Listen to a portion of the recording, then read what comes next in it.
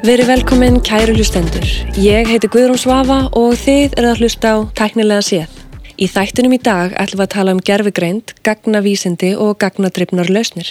Við fengum í stúdíó til okkar Brynjólf Borgar Jónsson. Brynjólfur er stofnandi og framkvæmdastjóri Datalab sem er íslenskt fyrirtæki sem sérhæfir sig í aðstoða við að finna verðmæti sem að felast í gögnum fyrirtækja. Brynjólfur er sérfræðingur þegar kemur að hagnýtingu gagna með gagnavísindum og þegar ég tók spjalli við hann var það augljóst fyrir mér að hann er ekki bara viskubrunnur þegar kemur að öllu frá þróun til innleiðingar á snjöllum lausnum. Þá er hann líka alveg einstaklega viðkunnalegur og þægilegur og talar um málin af mikilli reynslu og þekkingu.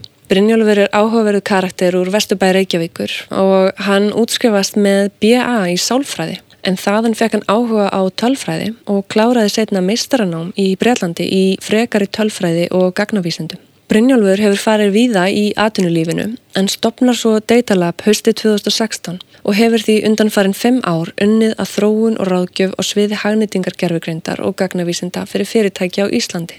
Nýverið keypti Origo 30% hlut í Datalab með það að markmiði að efla þjónustu á gagnadrifnum lausnum en einnig auka samkeppnishæfi íslenskra fyrirtækja þar sem gervigreind og nýting gagna úr ólíkum áttum verður bara sífellt stærri þáttur í rekstri fyrirtækja og gögnin geta skipt sköpum í sívaxandi samkeppni.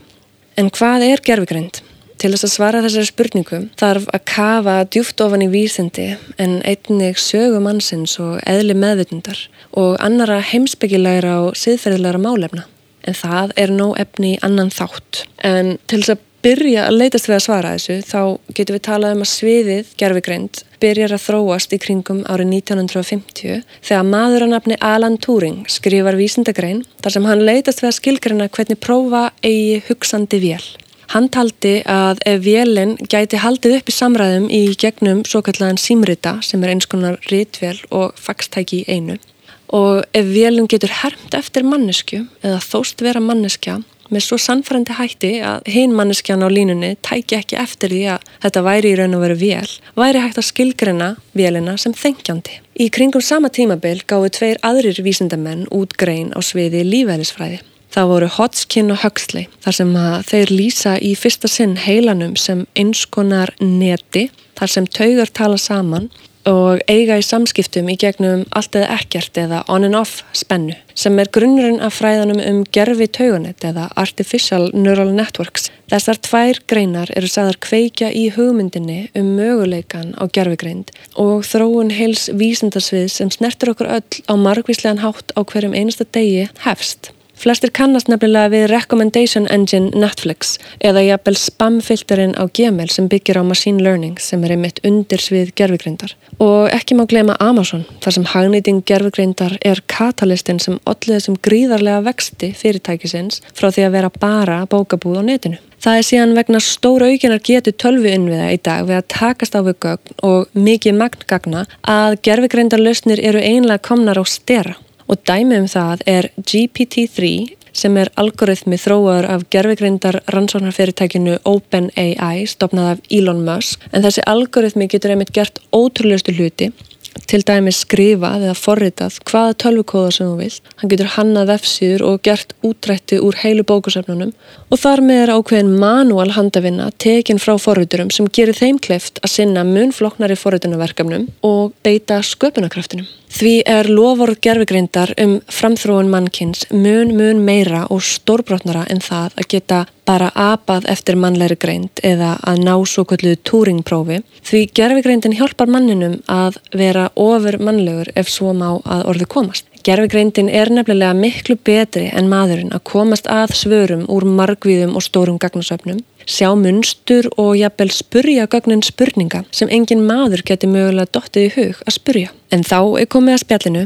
Brynjólfur Borgar spjallar hér við okkur þessi fræði á Íslandi, þau verkefni sem Datalab hefur fengist við hingað til, hans sýn á framtíðina og von áframhaldandi fjárfestingu í íslensku hugviti á þessu sviði.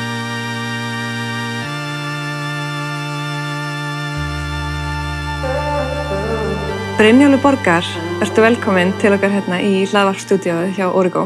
Takk hérlega fyrir. Mér langar bara strax að dýfa okkur onni í djúpu laugina og spyrja hver er Brynjólfur Borgar? Já, það er góð spurning. Ef ég vissi það sjálfur. En ég svona, ef ég ætti að fara yfir þetta súmmera mig, þá ég vesturbæingur og ég stofnandi og framkvæmdastjóri Datalab. Ég eiginmaður og tækjabanna faðir og svona nokkuð svona bara léttur í lundu.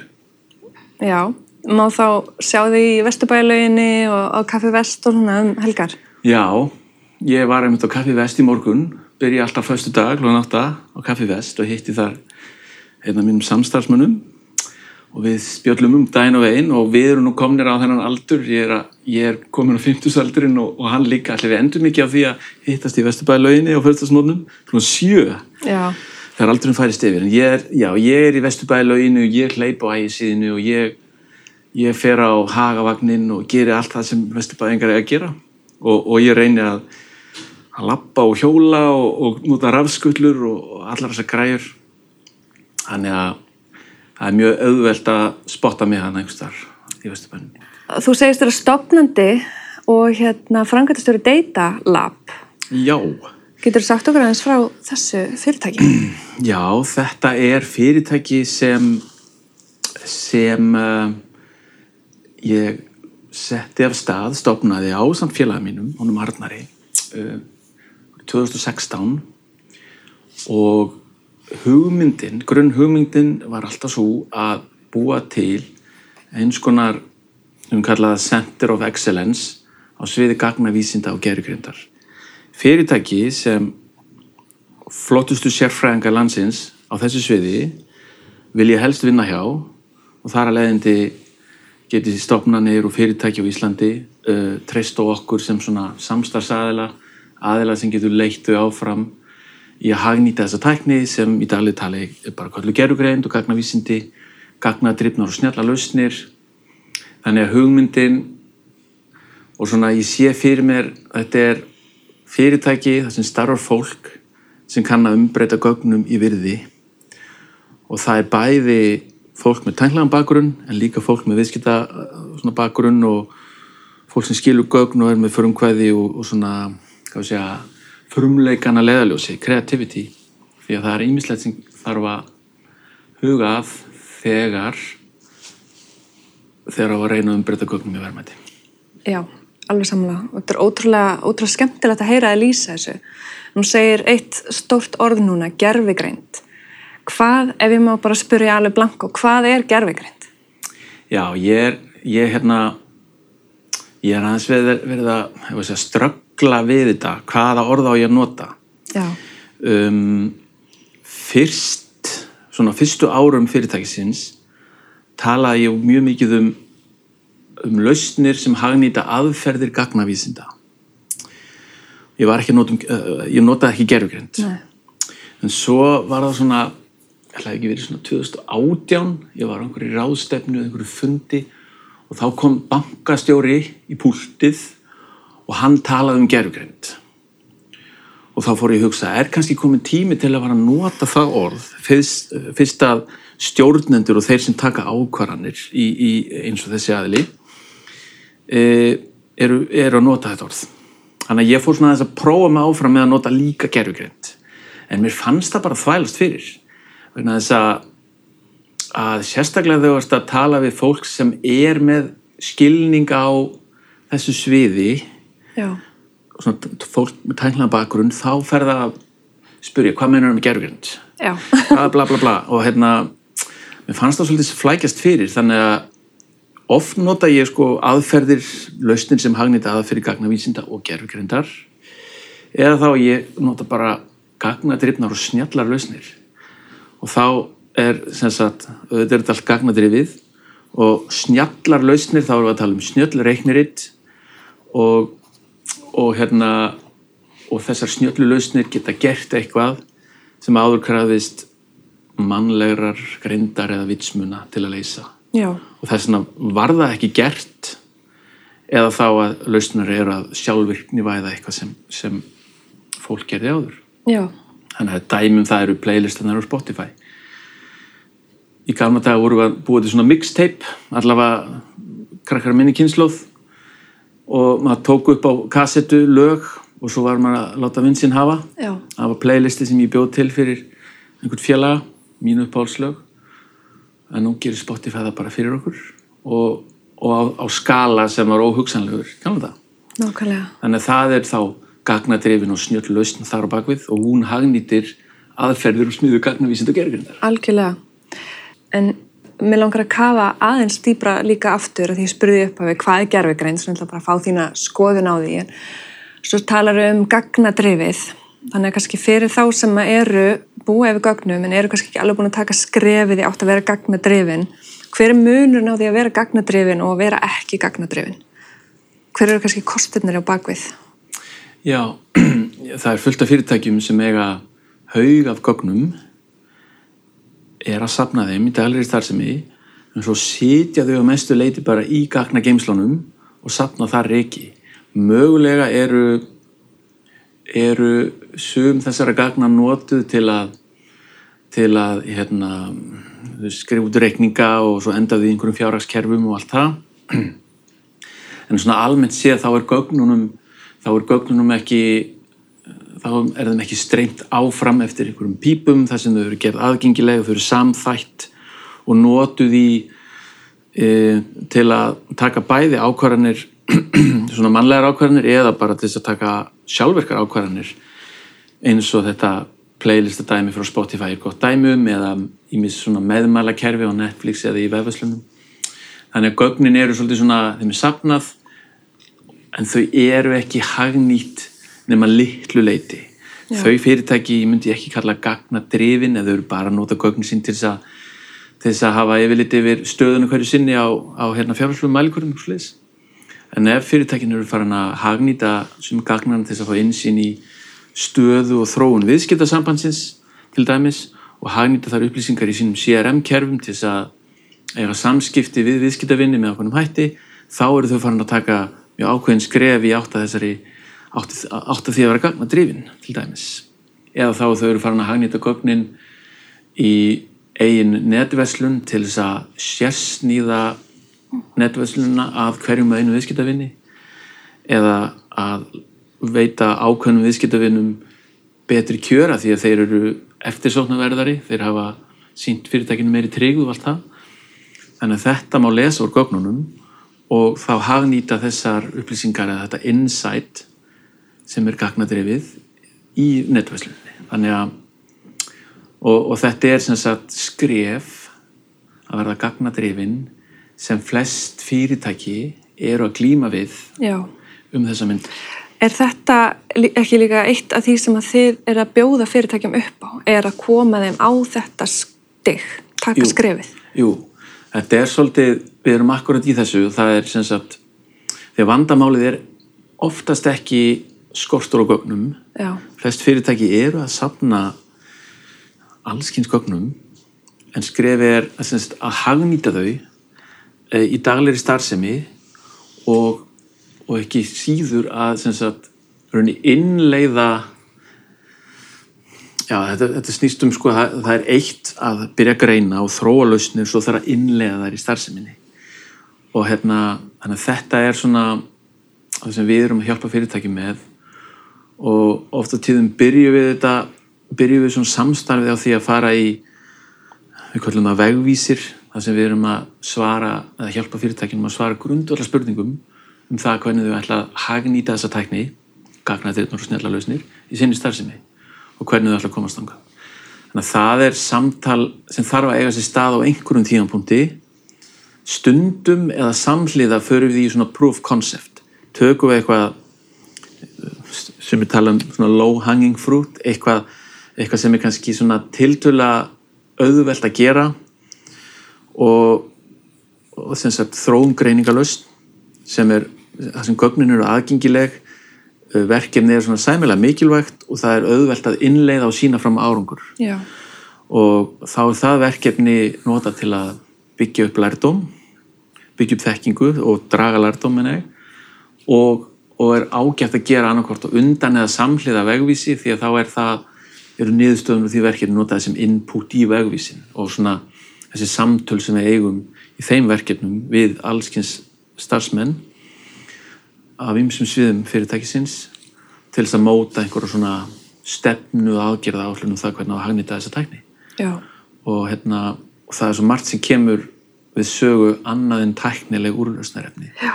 Það eru lagaleg álitamál og siðferðileg álitamál og það eru sem sagt rauninni svona geta fyrirtækisins til þess að hagnýta eða svona reynsla og svona árangur af því að innlega nýja tækni áður, þú veist, hvað hafðu lært af því, breytingastjórnun og þetta nefnilega meira en að segja það. Já. En það eru til leiðir og það hafa svo margir gert þetta, en að það er búið að sýna fram á þetta er hægt. Algjörlega. En má ég taka eitt skref tilbaka og spyrja þig, hvað veldur því að þú ákveður að stofna Datalab 2016? 2016? Af hverju? Já, ég var á árunum 2009 til cirka 2015 þá var ég ráðgjafi hjá Capacent og ég var rétt eftir hrun þegar flest íslensk fyrirtæki voru í það alltaf í fósturstellingunni að jafna sig á högginu mikla. Þá fór ég að stað hjá Capacent að byggja upp ráðgjöf sem við kölluðum Predictive Analytics sem var í rauninni snerist að hagnýta gögn eins og við erum búin að tala hér. Þá var ekki búið að í rauninni þetta orð data science var í rauninni ekki komið fram sem eitthvað svona buzzword og gervigreind var ekki enn komin heldur svona sem buzzword, þannig að við vorum að vinna með þetta Predictive Analytics og það stóð yfir í 6 ár og gekk bara ágætlega og það voru svona, ég myndi segja að okkar viðskiptavinir voru svona, má segja, frumkvöðlar, innovators á íslenskum markaði. Það voru aðilar sem skildu hvað þetta tækifærin sem felast í gögnunum og voru tilbúin að stökkva af stað. Og þannig að við vorum ekki enn komin ef við hugsum svona technology adoption life cycle, þá vorum við bara að vinna hana lengst til vinstri í þeim aðilum. Og það voru ýmis fyrirtæki á bæði í verslun og tryggingum og fjármálafyrirtæki og en svo var svona ýmislegt sem ég vildi, þegar svona líða fór á, þá vildi ég sá að það var ýmislegt sem mátti gera öðruvísi og og til að gera langa sögu stutta þá eftir að hafa starfað hjá Marel í rúmlega ár 2015-16 þá ákvað ég að kýla á þetta og stofna Datalab og má segja að Datalab sé rauninni svona eitthvað afsprengi af árunum með Capacent í 6 ár þess að ég lærði svo margar leksjur þannig að ég tók svona, ég breytti ákveðnum hlutum ég vissi að ég þyrfti að uppfæra rauninni tæknina sem við vorum að vinna með og ýmsar aðferðir og líka svona viðskiptamódelið sjálft og niðurstaðan var Datalab sem ennþá í mótun en grunnhugmyndin hefur ekki breyst. Já, það er svona, þú hefur séð tækifæri. Þannig að hvað sér þú eiginlega fyrir þér núna, þú veist, af hverju ættu fyrirtæki að vera að velta þessu fyrir sér? Svona, hvaða tækifæri í gögnum fyrir fyrirtækin sjálf? Já, þú veist, það svona, ef maður lítur svona yfir sviðið, þá sýnist mér, og þetta kannski erum að horfa með svona 5 til 10 ára glugga núna fram í tímann, þá eru hvert fyrirtæki eða öðru, ekki bara á Íslandi, heldur líka bara svona almennt, að átta sig á og svona máta sig við nýtt rekstrarmódel, þar sem kjarnin eitthvað sem kallaður á ensku og kalla AI Factory. Og fyrirtæki sem við þekkjum öll og erum alltaf að tala og nota eins og Netflix og Amazon og fleiri rauninni frumkvöðlanar á þessu sviði. Þetta snýst að safna gögnum, beita á þeim, beita reikniritunum á þeim, gervigreindinni, beita gervigreindin á gögnin til þess að búa til ýmsar gagnadrifna þjónustur sem bæta upplifun og bara bæta ákvarðanatöku og það býr til meiri og fleiri viðskiptavinni sem býr til enn meiri gögn og þá þetta að streyma þeim inn í reikniritin sem verður þá ennþá betri, þannig að þú farð ennþá betri gagnadrifnar þjónustur, þannig að þetta svona virtuous cycle sem fer að stað og þetta virðist vera svona að settlast sem hið nýja svona template sem fyrirtæki þurfa að stefna að og nú það bara í rauninni þess að tæknin á bak við þetta viðskiptamódel, þetta AI Factory að verða mjög svona, aðgengileg, hún að verða áreiðanleg og hagkvæm og okkar til dæmis hlutverk hjá Datalab að í rauninni hjálpa fyrirtækjum að hagnýta þessa tækni og hoppa á þetta spor og sem sagt, þannig að nú í rauninni megin þorri fyrirtækja þessi svona, við vísum í hérna þetta svona technology adoption þá þetta svona early majority komið að megin þorranum að hoppa á þennan farveg eða hoppa á þetta track og og þar eru tækifærin til þess að búa til betri þjónustur, taka betri ákvarðanir, draga úr óvissu, búa til tekjur, draga úr sóun. Það eru svo margt sem hægt að gera betur með því að hagnýta gögnin. Já, við erum búin að vera svolítið að tala þetta, við þurfum eiginlega ekki að samfara neitt örgulega nákvæmlega þetta, en ég veit að þú ert með nokkur góð dæmi verkefni sem að þið hafi unnið hjá Datalab, til dæmis hef ég heyrt þið tala Dominos verkefnið. Já, það það sem við erum að gera með Dominos og líka núna með Forlaginu, til dæmis, það unnið það sem við erum að reyna að gera fyrir báða aðila að búa til sérsniðna upplifun á íslensku. Þannig að á ensku talað personalization og þetta tækni sem við rauninni beitt á okkur á hverjum einstu degi þegar við notum þjónustur eins og Spotify, Netflix og Amazon og bara netverslanir almennt, sérstaklega erlendar og rauninni flestar þjónustur á netinu og íslensk fyrirtæki hafa verið svona svolítið að draga lappirnar í að tileinka sér þessa tækni en fyrir það bil 2 árum þá fórum við að vinna með Dominos og þau voru má segja að nokkru leyti frumkvöðlar í að nota stafræna miðla til að selja sínar vörur, pitsunar og meðlætið og drykkina. Þannig að þau eru nú komið með hátt í 90% öllum sínum viðskiptum í gegnum vef og app.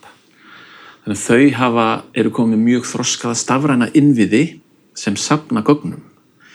En þannig til við fórum að vinna með þeim, þá var þessum gögnum svona, þessari kaupsögu, þau voru kannski ekki nýtt að miklu leyti, það voru þessir hefðbundnu fjárhagslegu mælikvarðar, hver á veltan og svo framvegis, en kaupsaga hvers og eins notanda var í rauninni ónýtt og við erum að vinna með hana.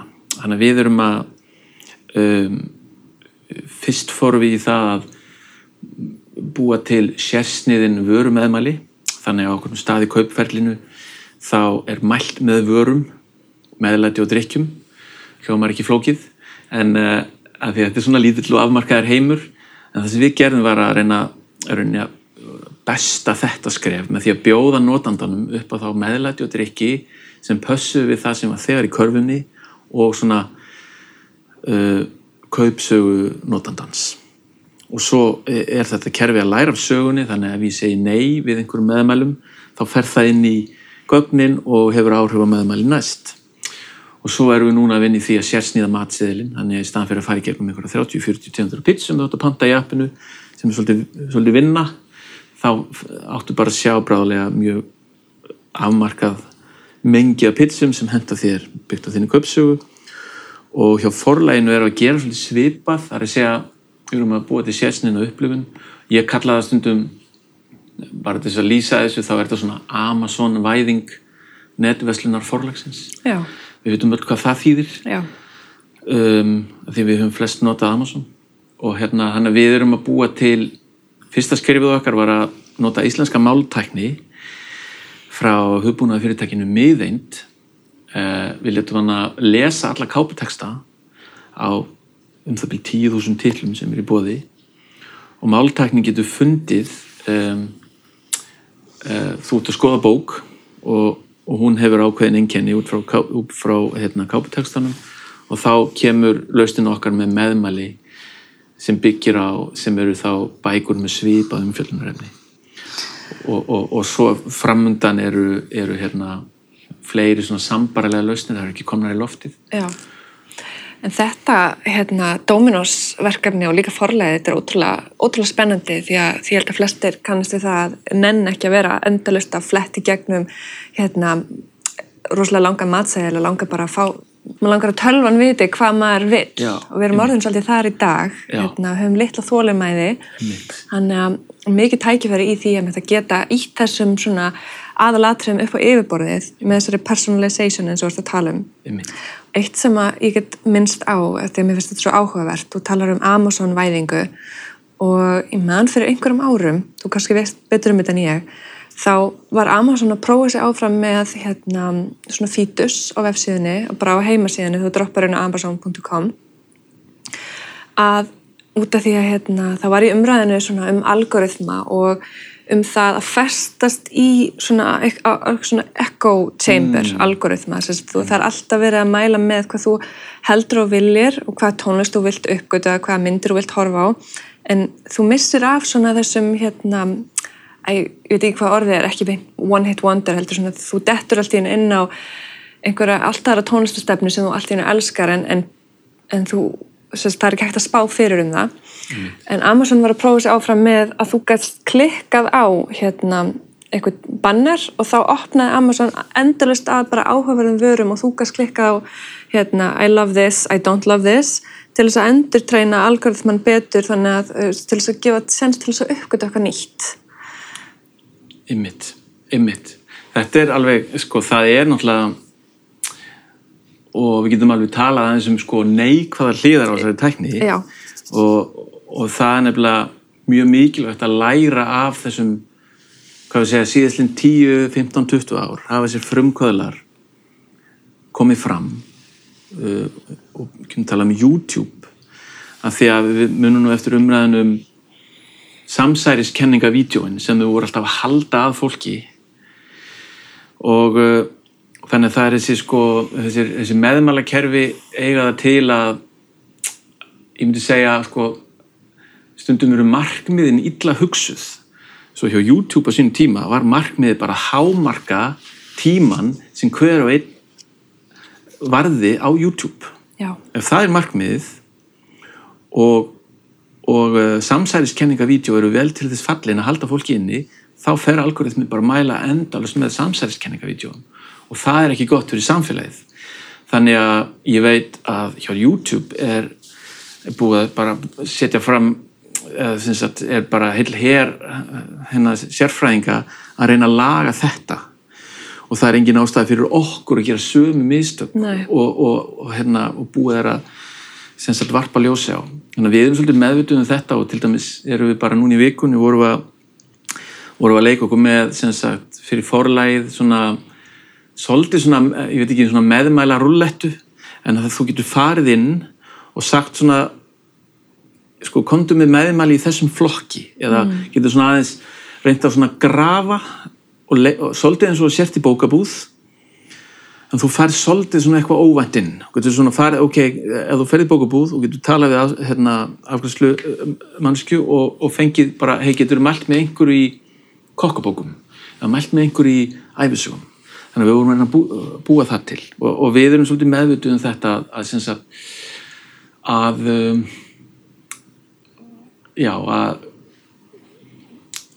markmið lausnana og þessara algoritmareiknir þetta þurfa að vera vel ígrunduð því annars getum við bara enda út skurði. Já. Það er einmitt búið að vera eitthvað svolítið umræðinu ég man allavega þegar ég var í mínu námi á að vera að fjalla Google Image Recognition. Já, svona bias. Já. Þar. Einmitt. Já, ég var einmitt bara fyrir viku eða 2 að horfa á, það er heimildamynd á Amazon sem heitir Coded Bias. Coded Bias, ok. Og hún fjallar einmitt í rauninni manneskjuna og teymið sem svona í rauninni vakti athygli á þessu. Já. Að andlitsgreiningar kerfin hjá, ég held að það hafi verið Google, það gat ekki þekkt hörundstökka konu. Hún er sem sagt sú sem myndin fjallar um. Andlitsgreiningar kerfi bara vildi ekki þekkja hana. En ef hún setti upp svona hvíta grímu, þá kom einhver svona identification. Já, þekki þig. Og hún fór að grafast fyrir og fór að skoða kerfin og það kom í ljós frá öðrum aðilum eins og Amazon, Microsoft, kom í ljós að þau voru að maður segja að sko vandamáli var að gögnin sem þau voru þjálfuð á innihéldu ekki nógu margar myndir af hörundstökkum konum og körlum. Þetta voru aðalega hvítir kallar og hvítar konur enda líka. Þegar þú segir gögnin voru þjálfuð á, þá ertu að meina þessi upprunalegu gögn sem algoritminn fær, hvaða gögn það eru, svo algoritminn geti lært af þeim og í þessu tilviki þá bara fekk algoritminn ekki séns til þess að læra á fleiri andlit og fleiri tegundir andlitum. Einmitt. Og ef þú ert sko, ef þú hugsar þetta skref ekki nógu vel, þá endar með algoritma sem er með bias. Hann vantar tilfelli til að læra af, til þess að vera svona meira complete og þetta er merki það að tæknin er að þroskast og öll þessi umræða hefur náttúrulega bara vakið og kveikt hugmyndir og búið til ný rannsóknarverkefni og nú eru öll fyrirtækin að vinna í þessu. Já. Og það er bara mjög gott. Þetta er ekki gott að þetta skildi vera svona, það er gott að þetta skildi koma fram, komast í umræðina og þá er tæknin að þroskast fyrir vikið. Já. Og verður betri fyrir vikið. Þess vegna segi ég alltaf að tæknin er að verða áræðanlegri með hverju árinu sem líður og meira tilbúin í hagnýtingu, en svo er líka önnur spurning bara með þessi kerfi, andlits face recognition kerfi sem eru stundum innbyggð í myndavélar, eftirlitsmyndavélar. Það þarf að eiga sér stað umræða í samfélaginu það hvort að þessi tækni eigi yfir höfuð að vera notuð. Á Reykjavíkurborg að fara að setja upp, eða lögreglan á Reykjavíkurborg að fara að nota þessa tækni til að fylgjast með okkur. Þessi umræða hefur ekki farið fram svo ég viti, en hún ætti að fara fram sérstaklega ef það stendur til að fara að gera þetta. Já. Ég er að mun eftir ég sá tískuvörumerki fyrir einhverju síðan sem að fjallaði algjörlega það að búa til jakka, föt, húfur, allt svona sem að gengur út á það að gabba svona facial recognition öryggismyndavélar. Og þetta er alveg svolítið trillt að hugsa svona, á hvað stað við erum komin í samfélaginu, en þetta er í raun og veru tækni sem er til í dag og ríkisstjórnir og fyrirtæki geta hagnýtt hana á góðan hátt eða síðan á slæman fyrir eftir hvaða, eins og við erum að tala svolítið subconscious eða unconscious bias hjá okkur sjálfum sem síðan ef algoritmar sem eru algjörlega hlutlausir þannig sé að læra af gögnum sem innihalda mannlegan bias. Einmitt. Og það er hún hefur skrifað þetta, hún er Cathy O'Neil og skrifaði bók sem heitir Weapons of Math Destruction og hún er mikill svona frumkvöðl í því að tala þennan vanda. Já. Og svona, ef maður bara reynir að fanga þetta í hnotskurn, það þannig að ef þú þjálfar reiknirinn á gögnum sem endurspegla heiminn eins og hann var eða og þessi heimur innihélt eitthvað svona óréttlæti, mismunun, þá munur reikniritinn halda því áfram að viðhalda þessu óréttlæti en á stærri skala en nokkur tíma fyrir því að það er búið að forrita óréttlætið inn í algoritmana með því að leyfa þeim að sjá þessi gögn sem voru svona innifjöldu óréttlæti og umræðan er náttúrulega miklu lengra komin í Bandaríkjunum til dæmis því að þar er verið að nota algoritma til þess að ákveða hvort það eigi að hleypa föngum fyrir úr fangelsi eða ekki. Það er verið að nota þessi algoritma til þess að líka bara dæma í málum. Dæmi í málum, já. Og það er verið að nota til þess að ákveða hvort að þú færð, hvort að tryggafélagi vill tryggja eða hvort þú færð lán. Já. Þannig að þetta svona komið ansi langt þar og ég held að það sé mjög mikilvægt að við hérna heima á Íslandi til dæmis lærum að þessu og gerum ekki sömu mistök og þau hafa gert. En það sem minnst einn góður punktur í þessu líka að það oft vísa til Kína því þar er í rauninni kínverska ríkið bara opinberlega að segja við ætlum að nota reiknirit til þess að meta þig sem borgara. Og ef þú ert vondur borgari eða þjóðfélagsþegn, þá færðu ekki lán. Já, þú ert að tala þetta social credit score. Já. Eitthvað svona, ég ekki hvernig það heitir nákvæmlega. Jú, social credit score eða kallað og en ef þú ert góður, hefðu það vel, að þú ferð ekki yfir á rauðu ljósi og ef þú umgengst gott fólk, þá mátt þú fara til útlanda eða þá mátt þú fá lán og svo framvegis. En málega það sem hefur verið rætt til dæmis í Bandaríkjunum að þetta er alveg í gangi þar líka, en þar bara einkafyrirtæki sem að skora þig og ákveða hvort þú farið þjónustu eða ekki.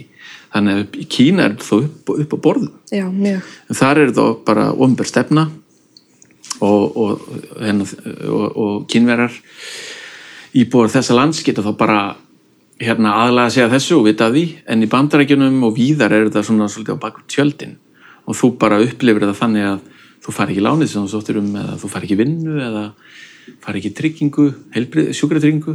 Þannig að þetta minnst þessar umræður eru gífurlega mikilvægar og áhugaverðar en munu ekki, bara segja þetta munu ekki stoppa að koma í veg fyrir það að þessi tækni verið notuð. Nei, nákvæmlega. Ég held að segja mitt eins og segir mikilvægt bara fyrir okkur hérna á Íslandi að vera meðvituð þetta. Þegar við höfum ekki, svo best sem ég veit, upplifað nákvæmlega þetta. Ég meina, ríkisstjórnin ekki að gefa okkur einhvernir byggt á hversu vel við tölum forsætisráðherra og svo framvegis. En samt okkar vitneskja sem þjóð á nákvæmlega þessum hlutum verður að færast eitthvað áfram bara til þess að gera okkur áframhaldandi samkeppnishæf við aðra þjóðir. Ég held að það sé mitt að næsta skref fyrir okkur að halda áfram að mennta okkur í þessum hlutum og taka umræðina eins og við erum að gera. Já, og það var nú verið að taka skref þetta námskeið sem Element of AI sem í boði 30 klukktíma námskeið gervigreind í boði Íslenska ríkisins. Allir geta skráð sig. Ég ekki búin að fara það. Nei, ok. En það þá liður í því að gera almenningi kleift að fræðast svo að almenningu geti tekið þátt í umræðinni og tekið afstöðu. Já. Og þannig getum við farið inn í þessa tæknibreytingar með upplýsta afstöðu og getum valið þær leiðir sem okkur henta. Þannig að eins og þau segja, bæði Katrín og Bjarni sem voru að kynna námskeiðið, svo tæknin þjóni okkur en ekki við tækninni. Þannig að ég held að það sé bara gott markmið. En ef við tökum ekki þennan slag og þessu umræðu, þá verður tæknin bara innleidd. Já. Hún verður ekkert stöðuð, það bara þannig. Ég sé ekki hvernig það hægt. Já. Þá langar mig kannski að taka þetta aftur inn í bara úr heimspekinni og þó svo þetta sé ekki það mikil heimspeki en ákveðnar siðferðislegar pælingar og aftur inn í svona verkefni ykkar hjá Data Lab. Mér finnst bara svona forvitnilegt að vita því að eins og þú segir núna, þetta miklu meira en bara verkfræði. Þetta líka spurningar hversu vel gengur að innleiða hlutina, hver tekur ákvarðanirnar, hversu, bara almenn innleiðing yfir höfuð. Hvað svona, ertu með eitthvað svona sögu erfiðasta verkefni hingað til og hvað var það svona, hver var lærdómurinn í því kannski? Já, ég ætla þess að hugsa tilbaka. Ég hef nú, Data Lab hefur verið að vinna í mörgum gerum. Við höfum verið að vinna, ég var að tala sérsniðnu upplifun fyrir netverslanir og efnisveitur og við höfum verið að vinna í fjarskiptageirunum og við höfum verið að vinna í fjármálageirunum, tryggingafélög, fyrir opinberar stofnanir, veitufyrirtæki og ég örugglega að gleyma einhverjum geirum, flugfélög. Þannig að þetta orðið svona ansi fjölbreytt flóra og mjög ólíkar svona ólík, ég að tala á íslensku, hagnýtingartilfelli, frekar en use case. Þannig að þetta oft sko spálíkön og svona sjálfvirk, gagnadrifin ferli sem á endanum taka einhverja ákvörðun og og ég að hugsa eitthvað svona, þú veist, við höfum farið í gegnum mörg erfið verkefni og þau hafa ekki öll heppnast fullkomlega, en ég vil halda því fram að hinga til hafi sem sagt verkefnin þau hafa oftast klúðrast á innleiðingunni. Það akkurat þar sem við erum að rétta keflið og okkar viðskiptavinir að taka við keflinu. Og þá það þannig að verkefnið ekki nógu vel fjármagnað og það ekki búið að hugsa fyrir resursum til að taka við afurðinni og gera það sem gera þarf til að hagnýta hana í starfseminni. Það kallar stundum á breytta verkferla eða kerfi til þess að halda utanum þessa nýju afurð. Það getur verið einhver forspá einhverja hegðun eða bilun eða hvað sem það Þannig að það er þetta viðkvæma moment þegar við afhendum keflið og það hefur eitthvað klúðrast hinum megin. Þetta má segja að við eigum einhvern þátt í því, en við höfum svo mikinn hag af því að innleiðingin takist. Þannig að því að ef hún tekst ekki, þá endar viðskiptasambandið og segir þetta gekk nú ekki vel.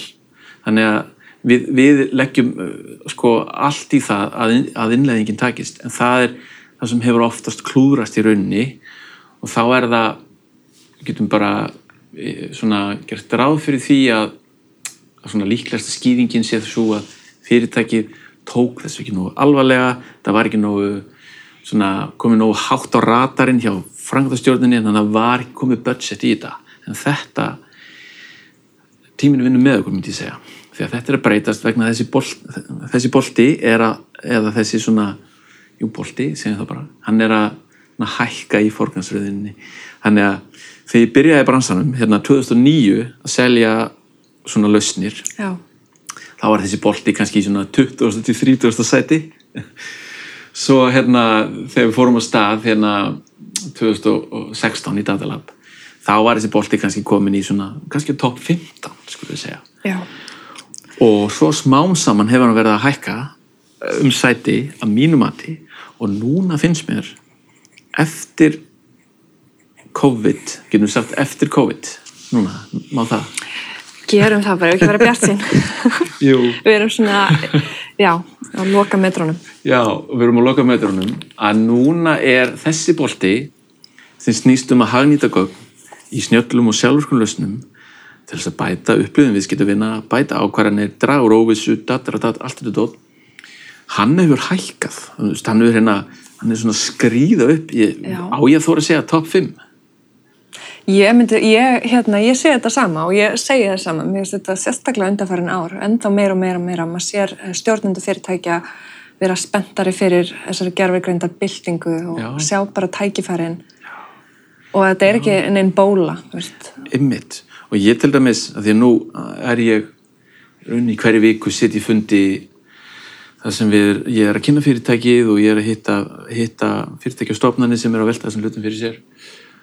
Og kemur á óvart af því að ég heyrði það svo sjaldan henni gamla það kemur alltaf óvart hvernig fyrirtækjastofnanir, fólk sem að vinna þarna farið að hugsa í getum við spáð fyrir þetta, getum við ekki þetta spáð fyrir þetta, þessar pælingar, fólki farið að hugsa í forspá. Það nú það allt í einu orðið leyfilegt að hugsa þannig og það algjörlega eitthvað sem 2016 var það ekki komið. Þannig að það mikil breyting, myndi ég segja. Þetta svo spennandi og skemmtileg staður til að vera á og ég hef sérstaklega áhuga að spá fyrir hluti og sérstaklega í heilbrigðisgeiranum. Ég held að það sé einu mestu tækifærin þar að geta spáð fyrir til dæmis innkomu sjúklinga á bráðavakt nota síðan auðgar þau gögn til dæmis með veðurgögnum eða... Já. Þetta náttúrulega, við höfum ekki komið við í heilbrigðisgeiranum hjá Datalab en við höfum hugsað svolítið hann og ég get alveg ímyndað mér að þarna alveg hafsjóragögnum sem hægt að nýta til þess að taka aðeins betri ákvarðanir og jafnvel miklu betri ákvarðanir. Já. Og því að það svo háar upphæðir í húfi og þetta heilsa fólks líka, þannig að það svo mikið í húfi. Það sem sagt fjármunir og mögulega þetta spurning líf og dauða eða fleiri ár við góða heilsu. Og gögnin geta nýst í það. Og við vitum að það eru víða erlendis og jafnvel hér heima verið að setja fullt af peningum í að þróa heilbrigðislausnir, tæknilausnir. Þannig að það mikið að gerast og örugglega mikið framundan í þessum geira og það sem verður flóknast aftur innleiðingin. Já. Því að það eru náttúrulega allskyns hagsmunir. Já. Sem geta kannski ekki endilega viljandi að flækjast fyrir en hafa ekki trú á þessu. Já, það hefur verið svolítið undanfarið ákveðin íhaldssemi í mörgum stéttum sem að maður sér síðan núna bara með tæknin búin að sanna sig til dæmis eins og í myndgreiningum á já, ég veit ekki hvað það heitir í íslensku, svona x-ray myndir og alls konar að ákveðin reiknigreind eða gervigreind ef maður kalla spáið fyrir með meiri líkum eða spáið fyrir að greina með meiri líkum til dæmis upphafstig krabbameins. Og þá heyrist oft ákveðnar raddir sem tala það já, þú veist, eru núna öll störfin að hverfa. Þú veist, hvað að gerast? En ég held, og þú getur kannski svarað þessi betur en ég, að þetta sé bara eins konar tól sem að læknar geta notað með mjög kraftmiklum hætti til þess að veita ennþá betri og persónulegri þjónustu en hinga til. Því læknar eru alltaf mikið að gera hjá þeim, eru milljón sjúklinga, skrá inn öll gögnin, tvískráningar oft og það geti verið mjög öflugt tól eins og segir fyrir eftir innleiðingunni og hvernig það hannað líka þessi mannlegi þáttur í hönnun. Upplifun læknisins að þetta sé ekki að þvælast fyrir, ekki enn eitt tóli sem mann þarf að fara að nota. Einmitt. Já, og þetta dæmi myndgreiningar og hvernig þessi tækni getur gert lækninum kleift að líklega bara eiga betri dag í vinnunni því að ég get ekki ímyndað mér að það séu góðir dagar þar sem þú ert kannski 8-10 tíma að greina einhverja myndir. Það eiginlega jafn leiðilegt örgla og glápa á Excel-skjör allan daginn. Ég segi svona, en þannig að þessi tækni getur svo sannarlega, ef hún virkar vel og rannsóknir virðist benda til þess, bætt þjónustuna af sjúklingum, bætt greininguna og gert læknunum kleift að eða meiri tími að útfæra meðferð og svo framvegis. Og svo má yfirfæra þetta dæmi og svo margar aðrar greinar þar sem það kannski einhver svona ótti við að við ánum að fara sjálfvirkni væða áætlanagerðina og hvað á ég þá að gera? Ég 4 sinnum á ári ég að grúska í Excel-skjölum og taka saman töflur til þess að búa til upplýsingar sem fara svo í uppgjörið. Það eru rándýr starfskraftur sem að gera svona rútínu handavinnu sem ekki svona skemmtileg. Nei. Þá hægt að segja við þennan aðila, nei, nú ætlum við að nota tæknina til þess að taka það sem leiðilegt og þú ert líklegri til að gera villur og tæknin gerir líka betur en þú, gerir betri spár og allt það. Svo þú getur eitt meiri tíma í að túlka og miðla til þinna samstarfsmanna, þinna stjórnenda og svo framvegis eitt tímanum í það. Þannig að og þá standa allir uppi sem þá eru allir á betri stað. Þannig að ég myndi, og það eru líka rannsóknir sem hafa sýnt fram á það, að gervigreind og þessi gervigreind og tækni ekki að taka eða eyða störfum, heldur hún að koma og taka ákveðin verkefni og leysa þau og starfsfólki heldur áfram að vinna en bara við önnur verkefni sem eru kannski reyna meira á það sem þau eru góð í. Svona creativity, mannlega þáttinn, samskipti. Nákvæmlega. Og eitthvað sem við erum ekki drossalega góð til dæmis frá náttúrunnar hendi að rýna í gögn á einhverjum skjám og draga ályktanir. Sérstaklega margvíð gögn. Einmitt. Eins og oft verið að biðja fólk Einmitt. Bara, já, og einhver niðurstaðatakk. Við erum ekkert góðið því. Nei. Og hvað svo líklegt að gerist? Það veit ég ekki. Tölvan miklu betri þessi eða reiknigreindin. En þegar hún kemur sína niðurstöð, þá getur þú túlkað hann að setja hann í samhengi við stefnu fyrirtækisins. Já. Og svona, helstu áhersluverkefni og getur aðlagað þau að þessum niðurstöðum. Það vinna sem við erum góð í. Já. Ég mitt hugsa stundum þetta svona sem að hlutir eins og þetta, eins og Data-lab bara vinna í, ekki bara það svara spurningunum betur, heldur þeir að koma með betri spurningar og spurningar sem maður hefði ekki einu sinni hugsað að spyrja gögnina út af því að gögnin ljúga ekki og þú ert með svo miklu stærri getu til þess að sjá munstur út á gögnunum þegar þú ert að hagnýta gagnavísindin með þessum hætti. Já, það má segja að svona leið og þú ert að reyna að þróa líkan sem spáir fyrir eitthvað, segjum bara einhverja mikilvæga mælikvarða eða hegðun, þá ertu leið að fá innsýn í það sem svona hver eru helstu áhrifaþættir? Hvað það sem hefur áhrif á þennan mælikvarða eða þessa hegðun? Þannig að það svona þessi innsýn sem þú fær líka sem þú getur notað til að breyta ferlum. Segjum þú sért að reyna að spá fyrir hegðun viðskiptavina eins og að hætta í viðskiptum eða fara í meiri viðskipti og þú sér þarna að það eru ákveðin hegðun eða ákveðinir hlutir í gögnunum sem eru rauninni að valda því að viðskiptavinir hætta. Já. Og þá getur þú farið og sagt, ok, þetta allir þeir sem eru að hætta hjá okkur, þeir hafa verið með ákveðna vöru og byrjuð að nota hann á ákveðnum tímapunkti, eitthvað svona. Þannig að það getur að fara að skoða það og getur séð að þessi vara, hún bara gölluð eða það eitthvað að. Þannig að eitthvað sem þú vissir ekki fyrir. Þannig að þú getur lagað vöruna og þannig það komið veg fyrir að hún valdi skaða þegar fram í sækir. Já. Sama gildir til dæmis, það hægt að nýta þessa tækni, hún mjög góð í því að finna svona frávik, eitthvað svona sem óeðlilegt, til dæmis í greiðslukerfum, þá talaðum fraud detection. Já. Og það sem eru kannski þúsundur eða 100.000 fæslna og það eru einhverju óprúttnir aðalar að reyna að misnota kerfin og þá rauninni þessi gervigreindartækni, þá má nýta hana til þess að finna þessi velföldu tilfelli og flagga þeim, eitthvað sem mannsaugað kemur ekki dög á og við höfum aðeins verið að vinna í svona verkefnum og þá getur við líka nota þessar áhrifabreitur sem ég var að lýsa áðan til þess að sjá, ok, hvað það, hvaða einkenni hafa þessir aðilar til dæmis sem eru að hegða sér svona, þetta og þá ertu kannski farin að koma með svolítið prófíl af þessum aðilum og getur þú farið að fylgja sérstaklega með þeim, skilurðu? Já, þessi prófíl sem við tala þetta mjög gott tól til þess að fyrir bara fyrirtæki yfir höfuð að prófílera viðskiptavini sína til þess að veita ennþá betri þjónustu. Einmitt.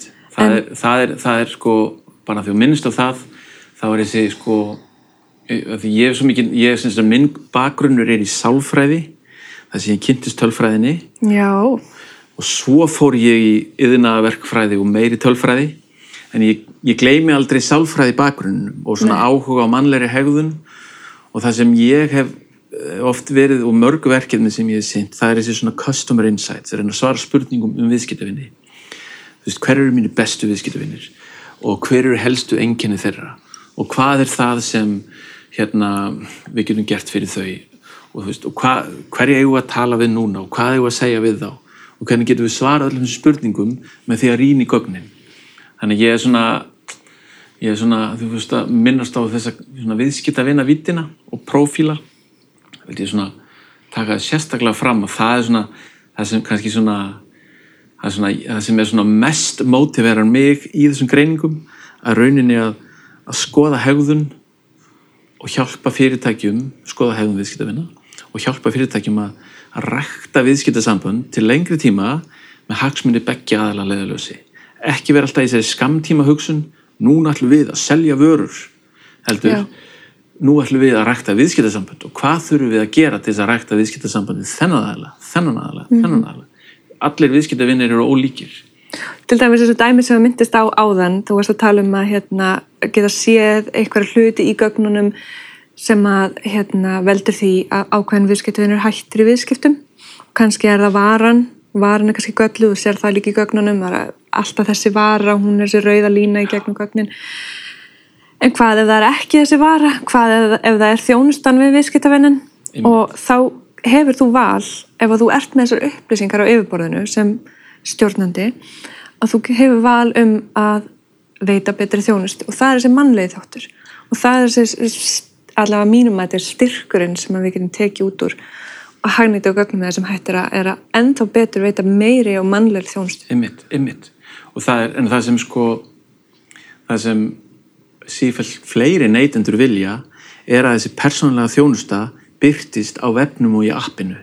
Vilja ekki eiga mikil samskipti í gegnum síma eða in person, eða þú veist, þannig að svona face to face heldur, persónulega þjónusta hefur, eins og við skilgreinum hana, það hefur breyst. Já. Og nú það bara, hún þarf að vera persónuleg en á netinu í gegnum tölvuna. Þú vilt bara fá að tjatta til dæmis strax við þjónustufulltrú og fá svari bara á einni mínútu. Og þeir kannski nokk sama þó að sé bot, spjallmenni, bara ef að hún spjallmenni stendur vel. Já. En svo vildi ég kannski líka tala um að því við erum að tala um svona use eða svona hagnýtingartilfelli. Því við erum nú einu svona Íslandi og það er, þú veist, sérhvert land hefur sín svona sér einkenni sem litast af bara atvinnuvegunum og allt það. Og þá náttúrulega það sem eru svona eiginlega svona stærstu og mögulega áhugaverðustu svona hagnýtingartilfellin hérna heima eru náttúrulega fyrir númer 1 sjávarútvegurinn sem nú þegar farin að nota gervigreindartækni í flæðilínum sem þau kaupa af fyrirtækjum eins og Marel og Völku og 3X og hvað sem það heitir. Þannig að það allt orðið mjög gagnadrifið og svo eru kannski komnar svona einhverja lausnir inn í þessi nýjustu skip en það er bara, ég held að sé rosa mikið tækifæri í að hagnýta gögnin sem verða til bæði í skipunum og í vinnslunni og svo eftir vinnsluna í flutningunum og alla leið til viðskiptavinarins til þess að bæta það ferli, bæta ákvarðanir, bæta verðlagningu, svo margt hægt að gera. Þannig að þar eru svona bara stórt áhugasvið hjá okkur. Já. Og svo það sem sagt orkugeirinn og veitur og við erum alltaf svolítið svona öflug og stór þar. Þannig að þar eru það sem talað um forspár viðhald. Þannig að þú gerir við áður en hluturinn bilar. Þannig að það eru mælar og allskyns nemar sem búa til gögn sem þarf að greina til þess að í rauninni spá fyrir bilanir og svo það sem sagt allskyns svona lausnir til að draga úr óvissu framleiðslu getu og svona dótari. Þannig að þar eru mjög áhugaverð svona use case á Íslandi og svo myndi ég segja að opinberi geirinn sé að einhverju leyti að taka og vilji taka forystu á þessu sviði. Þar verið að fjárfesta í þekkingu og verið að byggja upp kringum stafrænt Ísland til dæmis, verið að byggja upp og þróa stafræna innviði og markmiðið að veita Íslendingum yfirburða þjónustu á netinu og við þurfum ekki að vera fara út allt til þess að sækja þjónustu og þarna eru mikil tækifæri til þess að hagnýta gervigreindarlausnir, til þess að bæta þjónustuna, bæta upplifun og svo það bara stofnanir og opinber fyrirtæki almennt sem safna hauga gögnum og geta öll tekið betri ákvarðanir og dreiður óvissu með því að nýta þessa tækni.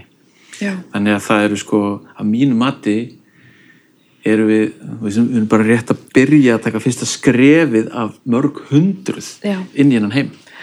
Þú ert að nefna rosalega stóra geira, sjávarútvegurinn, orkugeirinn, opinberi geirinn, það bara rosalega stórt mengir sem þú átt að tala Núna Datalab sprotafyrirtæki þannig séð, eða þú veist, hvað margir starfsmenn? 5? Já, við verðum orðin 5 manna teymi aftur núna í ágúst. Já. Við vorum 5 rétt fyrir COVID og þá þurftum aðeins að draga saman seglin, en nú erum við aftur að fara af stað og ég finn líka bara markaðurinn að taka við sér, aukin eftirspurn. Þannig að við erum sem sagt 5 manna teymi í dag og erum að setja saman teymi sérfræðinga í hagnýtingu gagna í snjöllum lausnum. Tölvunarfræðingar, eðlisfræðingar, tölfræðingar, verkfræðingar og gagnavísindamenn. Ég get ekki sagt það, en við vorum að ráða einn daginn sem með meistaragráð í data science. Wow. Þannig að og þetta fólk að koma inn á markaðinn núna. Mennta fólk. Ég tek eftir því, maður sér þetta miklu meira og meira núna í dag, vera að auglýsa eftir gagnasérfræðingum eða data scientist eða gagnavísindamönnum eins og þú nefnir. Já, þegar við vorum að auglýsa daginn, þá nota ég gagnasérfræðingur. Já. Ég get ekki nota gagnavísindamönnum. Af hverju það? Hvað, það eitthvað svona skrítið? Já, það hljómar eitthvað. Það svona, þú ert með ævarvísindamann og þú ert með einhvern doktor Gunna og svo ert með gagnavísindamann. Það hljómar svolítið eins og Georg Gírlausi. Já, einmitt. Já, en bara svona til að halda okkur aftur á það sem ég var að tala Ertu ekki núna Origo samstarfsaðili ykkar, Origo á einhvern smá hlut í Datalab. Já, þriðjungshlut. Hvaða tækifæri sérðu með því að nota styrk Origo, eins og við erum með náttúrulega bara urmull, Aragrúa af sérfræðingum með margra áratuga reynslu og búum mikilli þekkingu í öllum þessum geirum sem við erum að tala ekki bara frábært tækifæri fyrir Datalab og Origo? Jú, ég myndi bara vilja orða þannig að samstarfið Origo gerir okkur hjá Datalab kleift að vera áfram þetta sérhæfða fyrirtæki. Það að segja, með fókus á gagnavísind og gervigreind og vera best í því og svo getum við sótt sérþekkingu til Origo þegar á þarf að halda. Og það verður meira og meira það, hef ég mikla trú á, vegna þess að þessi tækni, gagnavísind og gervigreindartæknin, hún að verða svo, ég segi bara, embedduð í svo margt aðra tækni, þannig að það erfitt að, þú getur eiginlega ekki einangraðana, hún hluti af einhverju keðju, stundum tala gagnavirðiskeðju, hún hluti af, segjum bara keðju, og á undan okkur og eftir okkur líka þörf á sérfræðingum í þessari keðju, og við getum sótt þá aðstoð til Origo. Já, það hljómar eins og mjög bara hamingjusamlegt hjónaband. Já, ég hugsa að þetta verði bara mjög skemmtilegt og áhugavert og viðburðaríkt hjónaband hjá okkur Datalab og Origo. Og við erum búin að vera að kynnast núna undanfarna vikur og mánuði og mér líst mjög vel á og ég sé strax og við og fólki sem ég að tala við sjáum strax mikil tækifæri til þess að leiða saman krafta okkar til að geta svarað kalli íslenskra fyrirtækja og stofnana lausnir sem spá og sérsníða upplifun og finna frávik og gera það sem hefur ekki verið í boði áður á íslensku markaði nema í svona litlu mæli að því við höfum verið svo lítil í gennum tíðina. Það bara eitthvað takmarka sem við getum gert, en vonandi getum við og ég sé fyrir mér vegferð sem við erum að fara í, þar sem við förum úr 5 í aðeins fleiri og svo aðeins fleiri starfsmenn, þannig að við getum byggt upp þetta sérhæfða fyrirtæki sem getur verið svona traustur samstarfsaðili á Íslandi og sinnt íslensku fyrirtækjum og stofnunum og sinnt þeirra svona advanced þörfum á þessu sviði svo að þau þurfi ekki að leita til erlendra aðila með svona sérhæfð verkefni. Mér finnst alltaf svo, bloddi þegar þegar stór fyrirtæki og stofnanir leita svona langt yfir skamt og sækja sig kannski einhverja svona ráðgjafa til McKinsey eða hvað ég að segja og en sko vitandi það að íslensku verkefnin eru alltaf minnstu verkefnin hjá þessum stóru ráðgjafafyrirtækjum þannig að þau senda alltaf nýútskrifuðu MBA guttana og hvað við segjum stelpunar og guttana sem eru send til Íslands til þess að rauninu öðlast reynslu. Já. Þannig að ég er svona aðeins að alhafa sko, en það er mist alltaf svolítið leiðilt að heyra því þegar það eru stóru verkefni sem fara til erlendra fyrirtækja sem hefði verið hægt að leysa hérna heima með íslenskum sérfræðingum og þannig byggjast upp geta og sérfræðiþekkingin á Íslandi. Já. Mér finnst það kannski bara að það er ákveðin svona samfélagslega ábyrgð sem felst í því hjá íslenskum fyrirtækjum og stofnunum sem stærri aðilum að reyna að sækja þekkingu hérna heima ef hún er til staðar. Því þannig byggist hún upp og þannig verður hægt að þjónusta þessi fyrirtæki til lengri tíma með íslenskum sérfræðingum. Og það hefur verið svona eitt af því sem við höfum verið að reyna að búa til hjá Datalab. Það er þessi sérhæfing og sérþekking á þessu sviði til að þjóna íslenskum fyrirtækjum stofnunum. Hljóma vel, en hvað getur þú sagt þeim sem eru að hlusta núna, sem eru spenntir fyrir svona hagnýtum lausnum og gagnagreiningu, langar að spá fyrir hluti hjá sér, langar að þekkja viðskiptavini sína betur. Hvað geta þau gert núna? Já, fyrstu skrefin, þau eru... Hafa samband við Datalab? Já, það er náttúrulega hægt að hafa samband við okkur og við, sko, ég er meira að segja, ég held að standi mér svo heimasíðinni. Það er að fá mig í heimsókn og ég get haldið fyrirlestur gervigreind fyrir að kostnaðarlausu. Mér finnst svo gaman að fara í fyrirtæki og flytja, boða fagnaðarerindið, en ég er með fyrirlestur sem ég kalla bara gervigreind á mannamáli. Já. Og í gegnum tíðina hef ég fengið mjög góð viðbrögð og svona fengið og allir starfsmenn hafa bara komið saman í matsalnum eða einhvern sal og ég hef bara flutt þetta erindi og fengið mikil viðbrögð frá starfsmönnum á öllum sviðum. Að það er svo mikilvægt að þegar fyrirtæki er að fara stað í þessa vegferð að það sé skilningur og allir sé á sömu síðu og hafi svona sama skilning á tækninni og svo er sem sagt þannig að það er eitt, bara komið í heimsókn. En svo er þetta, eins og ég var að lýsa áðan, það er sem sagt, þetta er spurning hvort að við förum fyrst í að svara grundvallarspurningunum, það er vegvísirinn okkar, svona, hvað þetta er unni stefnumótun hagnýtingu gervigreindar í starfseminni, eða þá að fara í eitthvað lítið pilot, svona proof concept. Já. Og það er eitthvað sem við leysum á svona 12 vikum, við vinnum í 12 vikna sprettum. Já. Þannig að við förum inn og þróum lausn sem er innleidd og þannig er þetta að leggja mat á lausnina og okkur sem samstarfsaðila og ef vel gengur þá bara höldum við áfram og förum í annan sprett og svo þriðja sprettin og svo fjórða sprettin eða þangað til lausnin er runni orðin full þroskuð og þá förum við bara í það að viðhalda lausninni eða afhendum hana yfir til fyrirtækisins og þá er bara komin gagnadrifin og snjöll lausn sem er farin að skila virði og fyrirtæki er búið að taka skref í þessa átt gagnadrifinni framtíð og leiði kannski unnið í að móta stefnu og aðgerðaáætlun það hvernig á að hagnýta þessa tækni almennt og þá er verið að huga því hvaða tæknilega innviði hvernig þurfa þeir að vera, hvaða þekkingu þarf að fá inn í fyrirtækið eða er þekkingin þegar til staðar, það þarf bara að færa til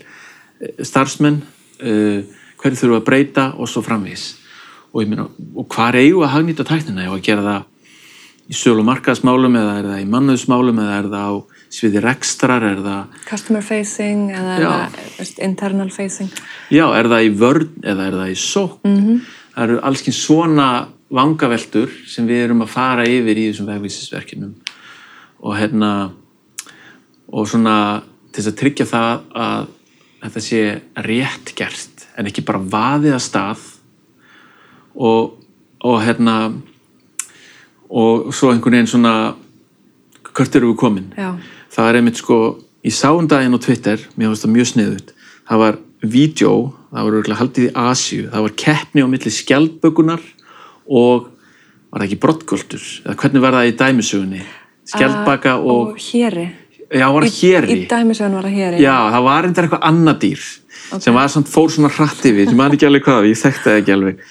Ok, þannig þau áttu að fara í kapp og svo var bara og það var svona 3 metra braut og svo var bara 1 nú og skjaldbakan lagði af stað, mjög hægt og þessi hinn-gaurinn sem ég man ekki hvað en var svona hraðskreiðara dýr, hoppaði af stað alveg á fullu og stemdi það að það myndi bara vinna keppnina, en svona þegar það var svona hálnað, búið með 1,5 metra, þá bara stoppaði hann, fór bara að horfa í kringum sig, fór bara að horfa á ljósin og horfa á fylgjast með öllum sem voru í kringum hann, þannig að skjaldbakan bara hélt áfram og svo komst hún í mark á undan þessu furðudýri sem ég veit ekki hvað held að það hefði verið einhvers konar broddgöltur en allavega, ég tók þetta sem svona dæmisögu. Fyrirtæki sem leggur á stað vel undirbúið og veit hvað það vill og hvert það stefnir, það bara heldur áfram. Það með fyrirtæki sem fer að stað svona, já, prófum þetta bara að gerum eitthvað. Já. Það einhvern veginn bara fer út skurð. Já.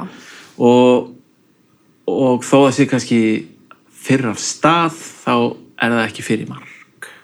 Þannig að það svona það sem skiptir máli líka að vanda sig. Já.